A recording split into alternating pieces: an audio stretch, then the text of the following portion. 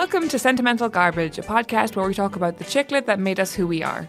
My name is Carrie O'Donoghue, and I'm a novelist, a journalist, and someone who has locked her 4 illegitimate but charming children in the attic above your grandmother's house. Today, I've invited author Julie Cohen to talk the 1979 gothic horror classic Flowers in the Attic. Julie, welcome to the podcast and to my childhood. Hello, Caroline, and welcome to my teenage years. When I DM'd you to ask if you wanted to be on the podcast, because I've seen you on Twitter for a long time and really interested in what's in that whole head of yours, and then you said Flowers in the Attic, I just transcended my body. Because I didn't discover a lot of the chicklet that you talk about until I was much older, in my 20s and at university. When I was at school, this was what we read, Flowers in the Attic. Oh, yeah. We passed it around. I read that and Stephen King, and we passed it around, and page 355 turned down so that we could read it under the table in Miss Wood's English class. So I'm a little bit younger than you are, but this came out. This is the heyday. This was the 80s, really. It came out in 1979, but then it just sort of passed between girls in this very sacred way. So because I went to school, in secondary school in the 2000s, I was the person who introduced this into my class. Oh, you're so cool. I was patient zero. Flowers in the Attic, because my sister, who's 10 years older than me, she had read it and she'd passed it on, and I remember that moment of her giving me this book clearer than any book memory ever. Like she walked into my room with the book behind her back and she pulled it out and she was like, "You need to read this," and I was like, "Shut up!" And she was like, "No," and then I read, and it just everything, my whole life pivoted on that moment. I feel like every single thing I've written since then has been informed of Flowers in the Attic. I think everything I've written has been informed by Flowers in the Attic too. And I mean, both of us have the same edition in front of us. Disappointingly, we have the new edition that doesn't have the famous inlay of the kids behind the attic window, which many people will remember. But it has a quote from Gillian Flynn on the front saying, "I will probably be clutching Flowers in the Attic in my gnarled hands on my deathbed." That is the author of Gone Girl. Yeah. And it completely makes sense, right? It does. I have this theory that women's fiction sort of comes down in 3 strands. And there's one strand that comes from Jane Austen, which is, a lot of the chicklet you've been talking about. Right. And especially like Bridget Jones' Diary. Sure. There's another strand that comes from the Brontes, which this comes from, but actually even before the Brontes, from the Gothic novel tradition, which went down to the Brontes. And then this is such a Gothic Bronte-ish novel. That is completely correct. And my God. that has gone to domestic noir in our current publishing thing. Yeah, because Flowers in the Attic has drafted down into noir like Gone Girl and Girl on the Train, that kind of thing. What's the third strand? The third strand is more literary fiction, like George Eliot, so more sort of Middlemarch and so more social realism. Well, okay, I'm going to get into the plot summary before we go too far down that road, because already my mind is blown and we're like 3.5 minutes into recording. So, I mean, it's a very confusing, unwieldy plot, and I've tried to condense it as much as I can into this sort of paragraph.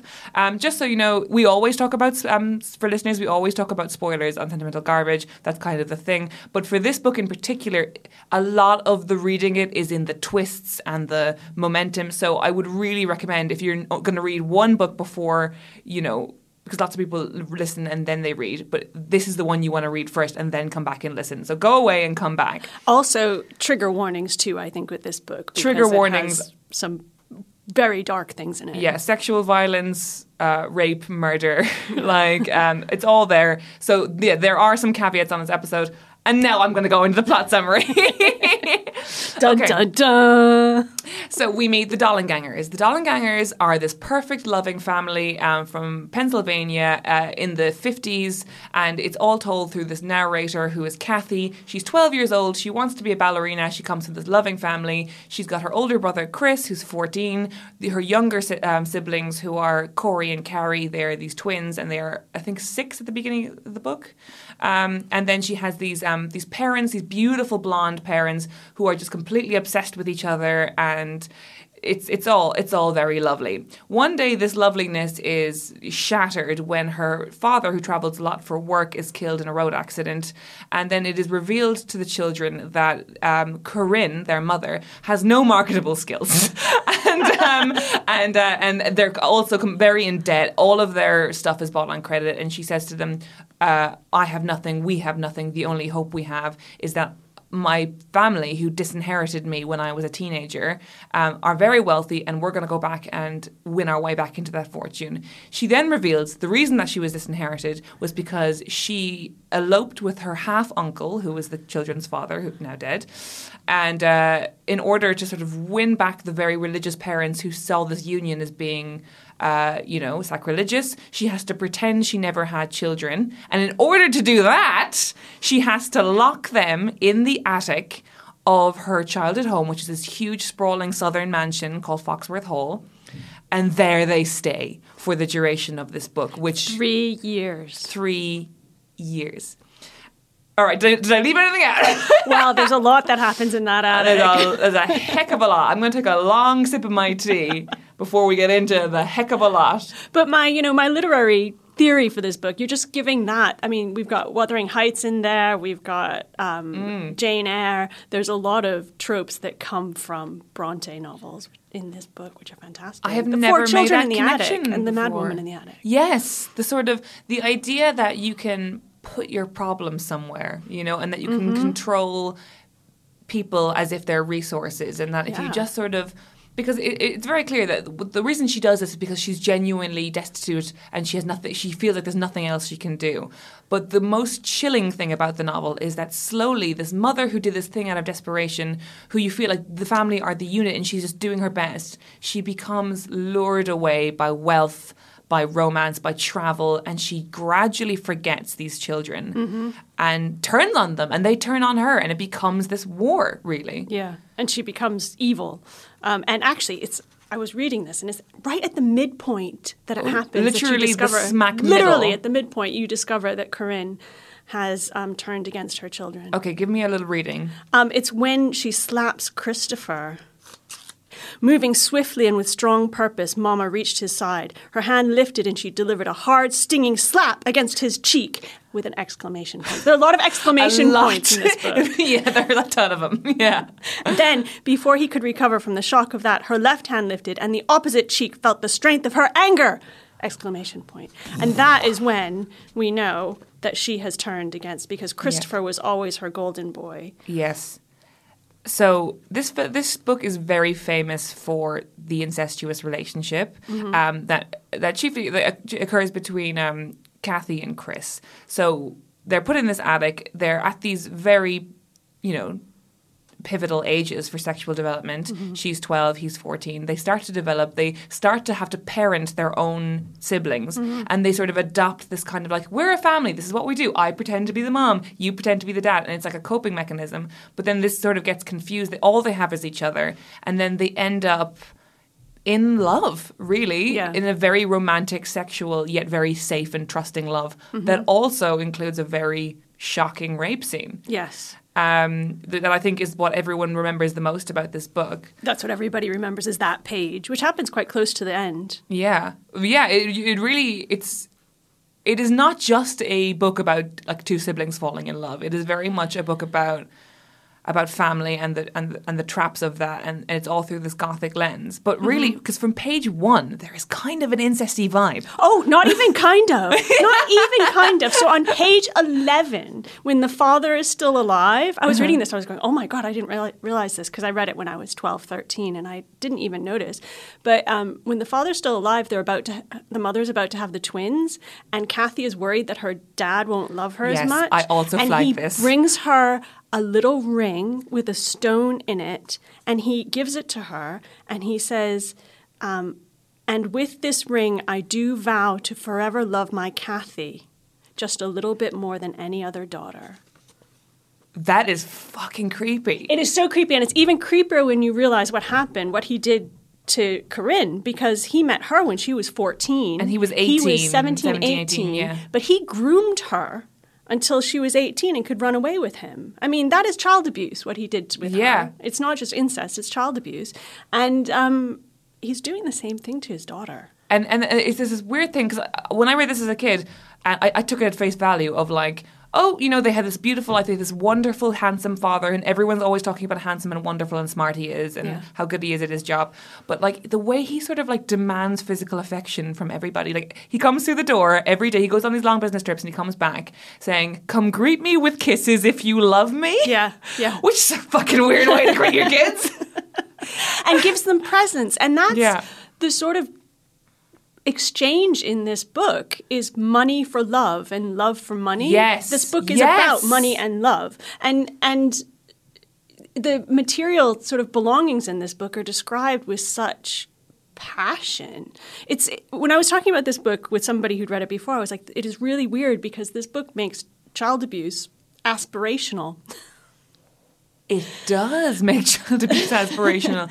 In a really, really bizarre way. And actually, before we go any further with talking about how problematic this book is, I want to say very, very clearly that women are allowed to have whatever fantasy they want. And I really believe that wholeheartedly. Like, I think there are a lot of really problematic ideas in this book, but I loved it as a kid. And I still love it. And we should be allowed to love it no matter how problematic it is, don't you think? No, I completely agree. And I read something that I had never thought about before about this book, about why so many teenage girls loved this and found it sexy, you know? And it's not because there were all these teenage girls who wanted to kiss their brothers. It was because they wanted to feel their sexuality in like a safe way. And what's safer than your own family, you know? Yeah, that's interesting. The way like they talk about their love too is always in a fairy tale. They use fairy tale language for each other, so it's even safer. Yeah, it's very much caught up in these games and narratives that they invent to survive this terrible life that they have. And I feel like I will never know a fictional place the way I know that attic in that bedroom. So the format is very much like there's like this tiny, it's a good-sized bedroom with these 2 double beds and all this heavy furniture and an ensuite bath, a long staircase, and then this enormous attic that you just can see going on forever and ever and ever, right? And then a little schoolroom off the attic, and it's like, I know it better than I know the Anne Frank annex, you know what I mean? It's just so in my head, and I think that's a huge part of why it works so well, because I don't know, you just know that world so well. I think it's a very basic thing to say, obviously, but yeah. But also, so I'm going all English lit major here, right? Yeah. So it's also the brain. So, you know, whenever you talk about an attic in a book, it's usually the psyche of somebody. So they've got this sort of they've got the public-facing sort of place where they have to be good and they're not allowed to touch each other and they have to sleep separately, and the grandmother can come in at any minute and watch them, and they have to keep it clean and tidy. And then they have this attic where they're allowed to roam free. They can, free being as free as they can be, but they can decorate it however they want. That's where the sexual encounter happens. That's where so many things happen that are really important to their development. And then Chris and Kathy have a roof where they can go out together, which is their sort of adult space, because the children are too scared to go there. So it's almost like a symbol of their development. It's very strange. I never thought about that way, but you're completely correct. Yeah, everything interesting happens in that attic, and which is why it's, you know, it's flowers in the attic and not flowers in the spare bedroom ensuite. You know. Yeah. And also how a book that's really set in a small space. I mean, when you're writing a book, it's hard to set a book in a really, really tiny space, a one-room thing. But this works really well, and you feel that it's confined because they're stuck there and powerless, but you also feel that they've made this realm where they are. It's so rich with fantasy, and she dances up there, and you know, and Corey plays music up there, and they have plays, and you're right, they do use all this sort of fairy tale language, and also there's like there's kind of stacks and stacks of trunks and old clothing and broken vitriolas and stuff, and they literally pull out Confederate and Yankee sort of uniforms, and it's like all the family secrets are locked in this attic. Yeah.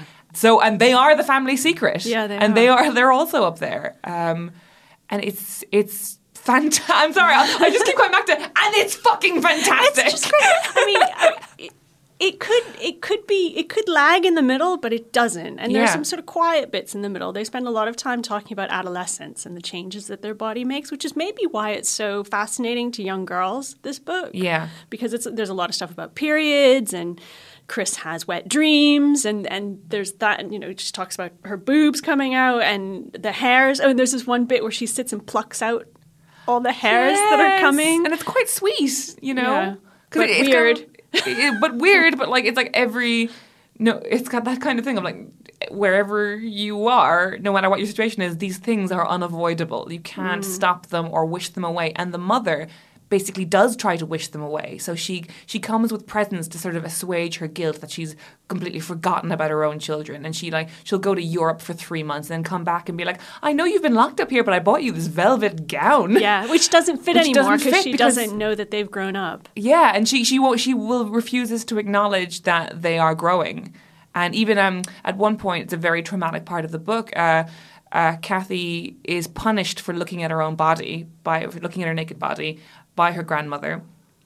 And her punishment is that her hair is tarred while she's asleep. She has beautiful long blonde hair that it comes back to a lot. The blondness of these kids comes back to a lot. And they have to cut off her hair basically to save it. And he uses his chemistry set to make a solution to get the tar. It's very traumatic for her because it's her last kind of thing. It's the last thing that she has. And then she has to cut her hair and it looks awful. It's just like this weird hacked up fringe and stuff. And her mum kind of comes back in and she goes, oh, Kathy, how practical of you to cut your hair short. And it's just completely, she doesn't engage with their lives at all.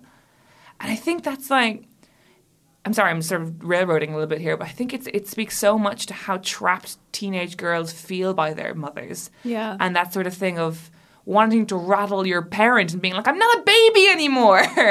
And that's sort of an operatic version of this here, right? It is. Yeah, it is. And Kathy is the rebellious one, which I think is interesting too. So Chris is the mummy's boy. He's the good one. Whereas she's the one who says, I always see the bad side of everything. I want to. And I could really identify with that because that's, the way I was in my family, right? So what's your family setup? Oh, my family setup is not Gothic at all. So, my parents were not related to each other. No, really? I didn't know that families came that way. And I never had anything going with my brother. But I do think the thing about Gothic is that it is sort of normal tensions and usually family tensions, but just writ large. It's your normal sort of development, just exaggerated to an extent where it becomes horrifying.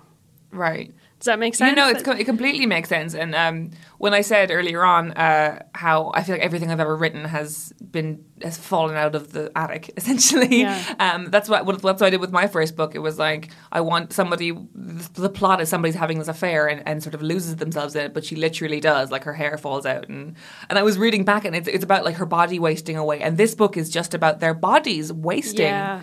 Throughout these years they spend, like, that is why it never lags, I think, is because even though their days are very samey and you get it sort of lulled into the lullaby of like, and then we wake up at this time and then we do this and then we do this and then the twins go to bed and then we go on the roof and blah blah blah.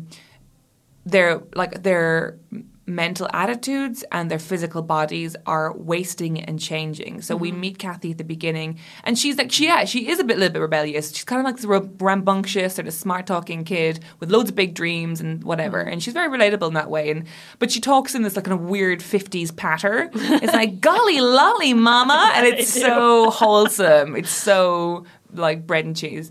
And then her sort of interior monologue goes from like, oh gosh, isn't life crazy, to like, my mother is a poison witch and everyone on earth is hideous and God doesn't exist. Yes. Although her view of men is very different. So one of the things I've noticed about this, which really struck me reading it now, which didn't strike me when I was reading it as a teenager, is how it's only the women who are evil. Yes. Which might explain why Gillian Flynn likes it so much. But the men do really bad things, but they are never, ever held accountable. Never. That is so true. Yeah. So the grandfather is the person who caused all this problem, but he doesn't even appear in the He's book. not a character, They see really. him from above, but that's it. He never really appears. The really evil ones are the mother and the grandmother. And even when Chris rapes Kathy, she immediately forgives him and says it was my fault. Immediately. The uncle, the half-uncle father... who groomed a 14-year-old. Who groomed a 14-year-old and then is doing really the same thing to his own child, is a god. She sees him as a god on earth.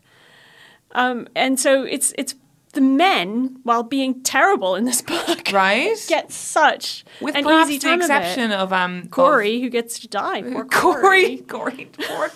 Spoiler: Corey dies. And this is a massive spoiler, which is Corey's death. So the big climax of the book really is they get sicker and sicker. Corey, who kind of has always had a weak constitution. These two twins, Carrie is the girl, and she's sort of very bossy and a real little madam from the beginning, and never really stops being one. And then Corey is sort of the sensitive one. He's like, he wets the bed a lot. He needs hay fever shots, but he can't get them because he's in his attic. And then he gets sickest of all, and eventually they sort of demand their mother, you have to take him to the hospital. You can't ignore us anymore. You can't do this anymore. She takes him to the hospital, and she comes back 2 days later to say Corey died. But she doesn't take him to the hospital. No. And then you find out, oh my God, in the film you find out that she didn't even bury him. She put him in a trunk. Yeah.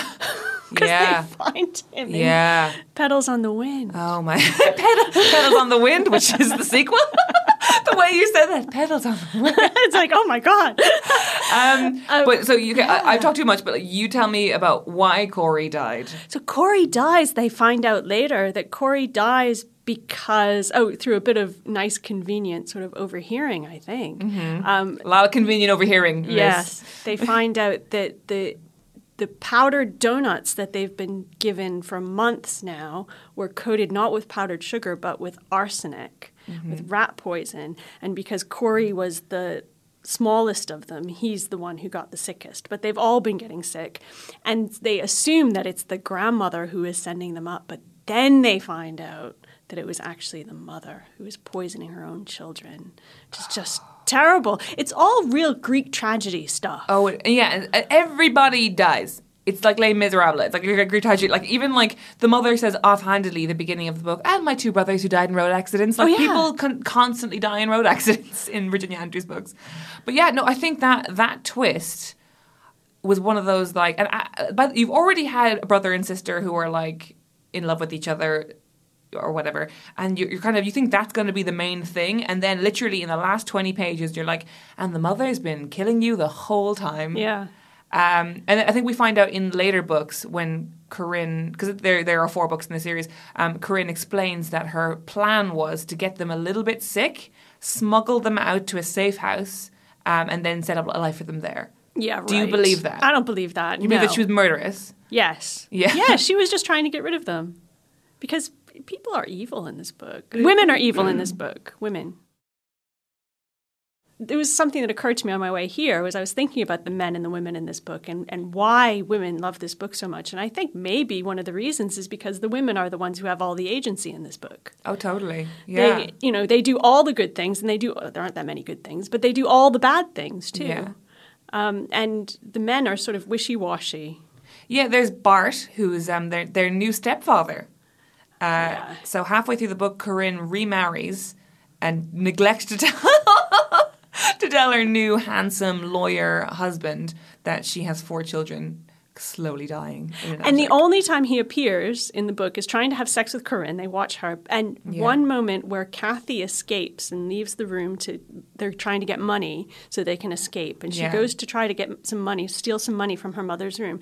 And her stepfather is asleep there. Yes. Beautiful with a mustache. His mustache is quite lovingly described. And he's lying there asleep, like Sleeping Beauty. And she walks up like the prince and kisses him. Right. And he has a dream about this later on, which directly leads to Christopher getting angry and raping Kathy, because he overhears the dream and that Kathy has kissed another man. Yeah. And he says, you could get us caught, and also you're mine. And he then rapes her.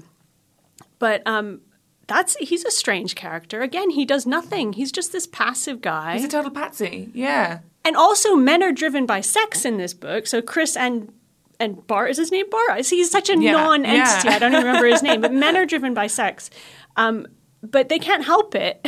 No, they can't. No, and it's sort of up to women to sort of, to sort of rule that kind of thing. Yeah. Men are driven by sex and women are driven by things. Yeah. Because Corinne's sort of ever expanding array of jewellery and clothes is always described. And she has this bedroom, which again is a bedroom I'm never going to forget in my entire life. She has this huge swan bed. Yeah. That used to belong to a French courtesan, which makes no sense in this like Bible bashing household. Yeah. But yet she has it, and just like gown after gown, mink after mink, and also she keeps up this insane pretense to them that she's going to secretarial school every day so she can acquire some skills so they can like flee the attic, and it's so heartbreaking how slowly this fantasy goes by the roadside. Do you know what I mean? So they ask her every day, like, how's your shorthand course going, Mom? How's this? Because her whole thing was like, I have no skills. Yeah. Like I was only taught how to be a beautiful woman. That's all I can do. And it's so heartbreaking. And she's like, just obviously stops going, or perhaps never went at all. And they're holding on to it. They're like, how about your shorthand though? Yeah. Yeah. And there's one part where they're like, how long does it take to become a really great secretary, Mom? And she goes, I don't know, a month. I forgot that. But it's classic gaslighting. Yeah. I mean, this is a book about abuse and how they believe in her for as long as they possibly can, which is something that, that's the truth about child abuse, I think. Yeah. That they want to believe that their mother is a good person. And it takes a very long time to really realize. And, and they could have escaped at any point. And it's only the irrevocable proof that she is a bad person that makes them leave. Yeah, that's so true. They wait until the last possible moment when they just cannot put up with any more from her, and then they go. But the other thing you were talking about how the women are motivated by, money and power, but yet Corinne has can't do anything to get this money and power. It's a little bit of a lesson in there, for the readers, the female readers of the book. Really, guys, you got to get some marketable skills. Yeah. Because it's never going to be enough. Woman who everybody looks after is just not going to be enough. Yeah, there is definitely like a kind of a proto-feminist vibe going on in there. Which buried is super negatively. deep. But yeah, with the women having all the power and being the bad guys and having all the agency. Yeah. But also, don't marry your brother.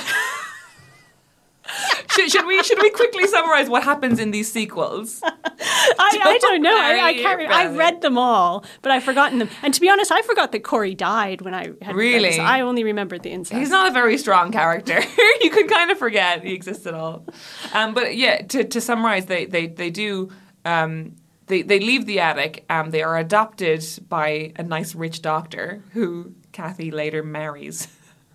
Okay. And then they basically spend their entire lives trying to fight the fact that they are irrevocably changed and cannot be normal. They will never be normal. He's a doctor. She's a dancer. Carrie goes to like a boarding school and is bullied for never being able to grow past like 4'10" kind of thing. She's basically chased very, very short her whole life and doesn't develop as a woman typically does. And they have to fight this sort of scar of their lives, this whole thing. And then eventually they basically give in, move to California and live as husband and wife. After Carrie's dead. After Carrie is dead. Carrie dies too. Killing herself. Oh my God, she kills herself with the same arsenic that she killed does. her brother Corey. So it's very interesting. The prose style in Flowers in the Attic is weird. It is among the oddest prose you'll ever read. It's very Gothic novel. Yeah. Very Gothic novel with all the exclamation points, the heightened language, the sort of fairy tale imagery. Everything is hyper gendered, which happens in Gothic novels. So the men are, strong. I mean, they're all idiots, right? And they do nothing, but they're all strong and prince-like, and the women are all fantastically beautiful or crones. Yeah. There is no average-looking woman. No, child, maiden, or crone, that is it. And there's as I said, a lot of exclamation points. Everything is so exciting. Yeah, even when nothing's happening. Yeah. It's incredibly extreme. The way they talk to each other are not the way people talk to each other. No. You have to get used to that very early on if you're going to like Yes. enjoy the novel. You're like, people don't talk normally to each other. No, there's this one point where they're having this big party, Yes. and for the father's birthday before he dies, and the police walk in and they narrate how he died. Do you remember that? Oh my God, yeah, what is it? He's Right? like... And they say, well, this happened and he could have survived, but then this happened, and then he could have survived that, but then this happened, and everybody at the party's going, It is not. It's the language that... See, you don't have the soap operas here that we used to have That's in the thing, America, it is but it's soap soap opera opera language. And it becomes more soap opera as the books go on. It becomes more, she's my daughter and my sister. like the webs of incest become deeper and deeper as each book goes on. And it makes me so curious, for many reasons, about Virginia Andrews herself, of which, like, not that much is known. But what we do know about Virginia Andrews is that she was a wheelchair user from a very young age, and that she lived with her mother, and that she was writing a lot, from many people think, from the perspective of being someone who literally couldn't leave her parent, you know, which I find very fascinating. And it's also interesting because the way disability is talked about in Flowers in the Attic is shocking even for the time, right? Yes. There's a sense of like, the children are perfect and beautiful. Yes. And if they keep coming back to saying, if we were truly incestuous spawn of the devil, we would be mentally or physically damaged, right? Yes. Which is a bonkers way to talk about disabled people when terrible. you yourself are disabled. Yes. What the heck? What is that about? I can't even begin. Yeah. It's interesting because even in the sequels, we're talking about the cast of characters is quite small, relatively, because they're all related to each other. When a new non-relative comes in, you're like, you're not going to last. You know what I mean? They're all together, and then, you know, talk about their name is Dollenganger, which is a cross between doll and doppelganger. Yeah. So, you know, they're all carbon copies of each other and all of that. So it's so confined, not just the setting, but the stories themselves. And apparently the inspiration for this book came from because Virginia went to the hospital a lot for various spinal operations, etc. And apparently while she was at the hospital, which actually explains why there's so much fascination with doctors in the books as well. Yeah. She was told about these children that were discovered in an attic who were kept up there for 6 years because of it. So apparently it is inspired by a true story that we have no record of. It's completely what's the word? Apocryphal, yes.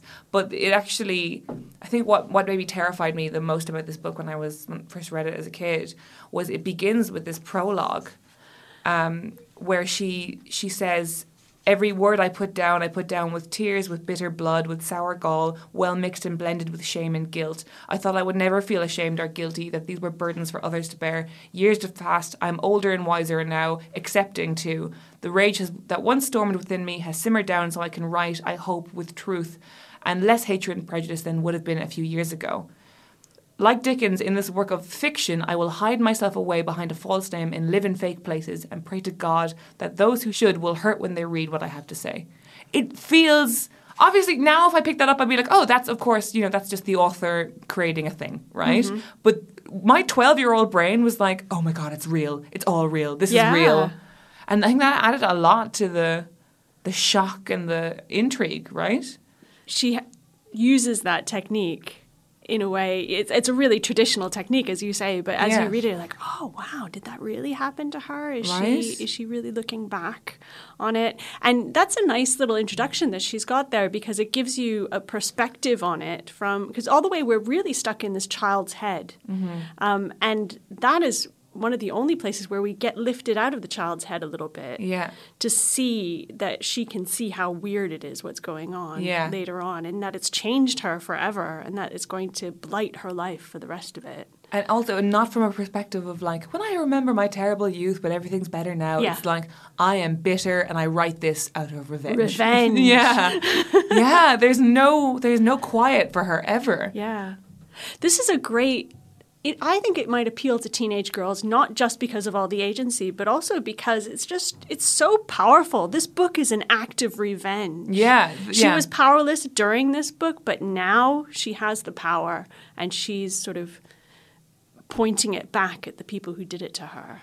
And it's such a fantasy, isn't it? Yeah. Right? Like that you can get like have this revenge on your teachers or your the authority figures that you can't control, and all you have is the hope that one day you'll rue the day. But this was her debut novel.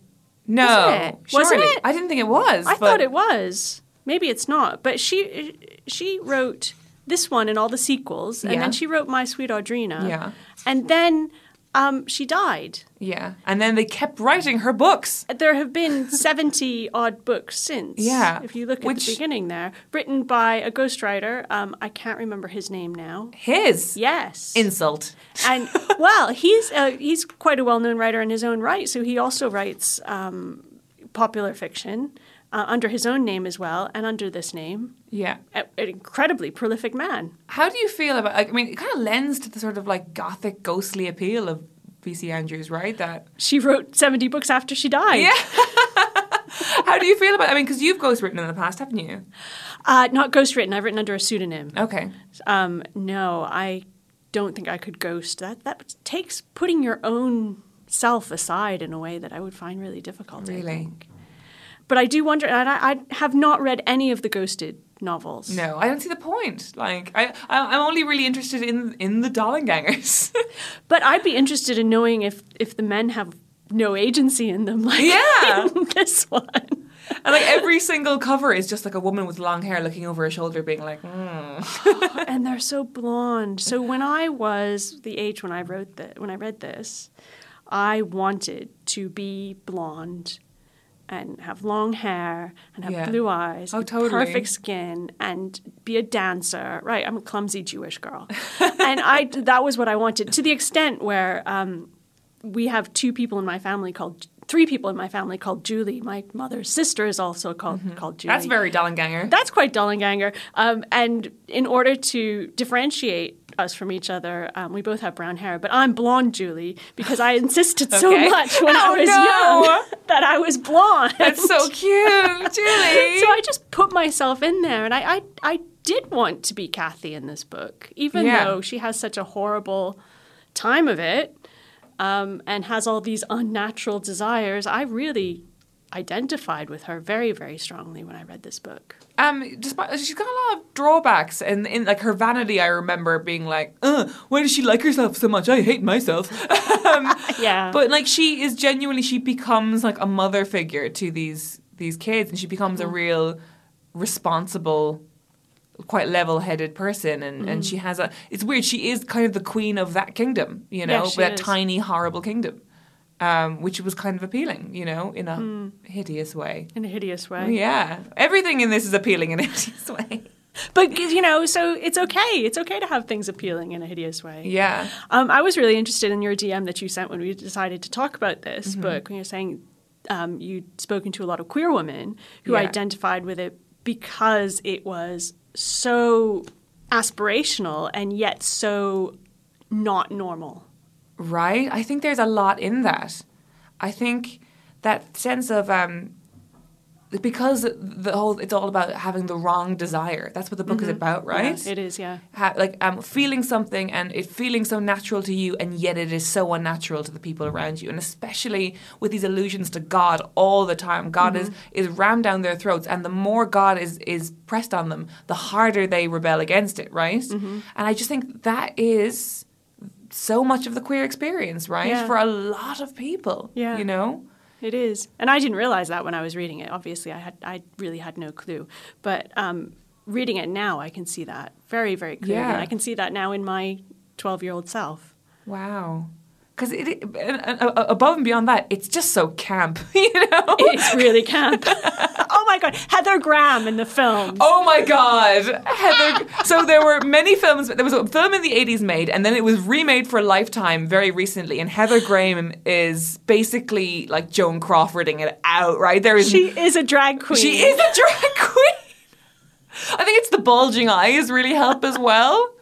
And I love Heather Graham. She is so beautiful. And she really looks horrible in this and oh my God, the old age makeup, is just something else. And Elaine Stritch as the grandmother. And she's a pretty big deal.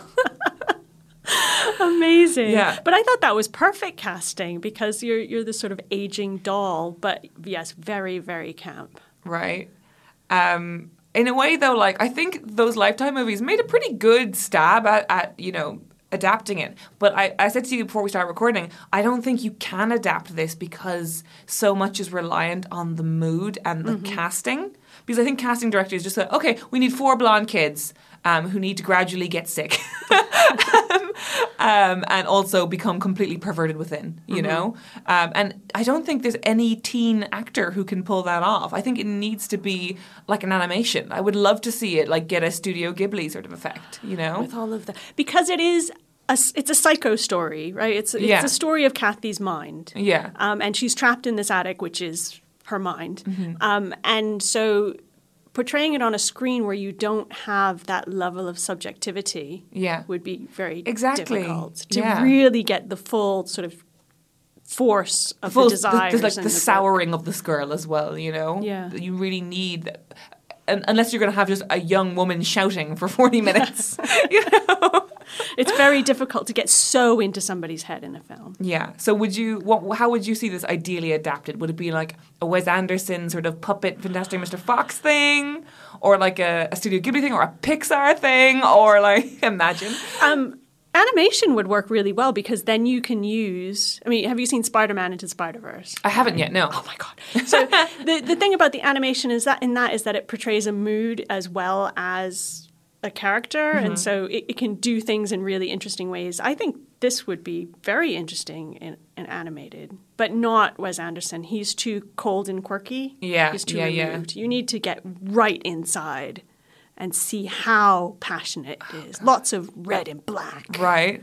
I think I might have said Wes Anderson because I think that stop motion thing for the attic would have been quite interesting, you know? They have a dollhouse in the book. Yeah. And they... Of the house itself, am I right? Or is it just a very nice dollhouse? I don't know. That maybe becomes a symbol for But it was her mother's, and I think it was her grandmother's before that. So it's been passed down through... everything is passed down through the family in this book. So it's been passed down, and then Corey traps a mouse and feeds him. And so the mouse then becomes their trapped pet, like they're trapped in the attic. Who comes to love them. Yes. And then they kill him. They kill the mouse eventually. With the same powdered donut that killed Corey. So they do the same thing to this poor mouse that their mother did to them. To prove to themselves that this is indeed what is happening. Yeah. Yeah. But that mouse loves the dollhouse and runs around it. So wouldn't that be a great sort of visual image for everything that was going on? Wes Anderson would do that very well. A great GIF, you know? Yeah. I would delight to see that GIF. Okay, Julie, I think we should probably start to wrap up now, but I'd love to hear about what you're working on. And you just had a book that came out yesterday, I believe? Thursday. Thursday? Very recently. Tell me a little about that. Does anyone fuck their brother? Not in that one, no. Not in that one. No, it's called Louis and Louise, and it's one story about one person called Lou Alder. Who was born in 1978 in Casablanca, Maine, 1 year before this book came out. But it's two realities. So in one reality, Lou Alder is born male, Louis Alder, and in one reality, Lou Alder is born female, Louise Alder. And because of that one change, everything else in their life is different. So the ripples of the gender that they're assigned at birth ripple out into their community, their family, their friends, and everywhere around. So it's one life lived twice is the tagline we've got on the front. That sounds great. And can I get that Waterstones, foils, all the usual places? Yes. I can't wait to buy it. Thank you so much, Julie. This has been fab.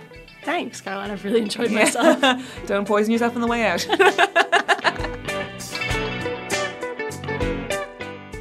Thank you for listening to another episode of Sentimental Garbage. Tune in next week when I'll be talking to Amy Jones about Joanne Harris's Chocolat. This has been Sentimental Garbage, and I've been Caroline O'Donoghue. You can follow me on Twitter at Zaraline, that's CZAROLINE, or email me about the podcast at zaralineodonoghue@gmail.com. Thanks to Harry Harris for the jingle, Gavin Day for the logo, and Acast for the recording space.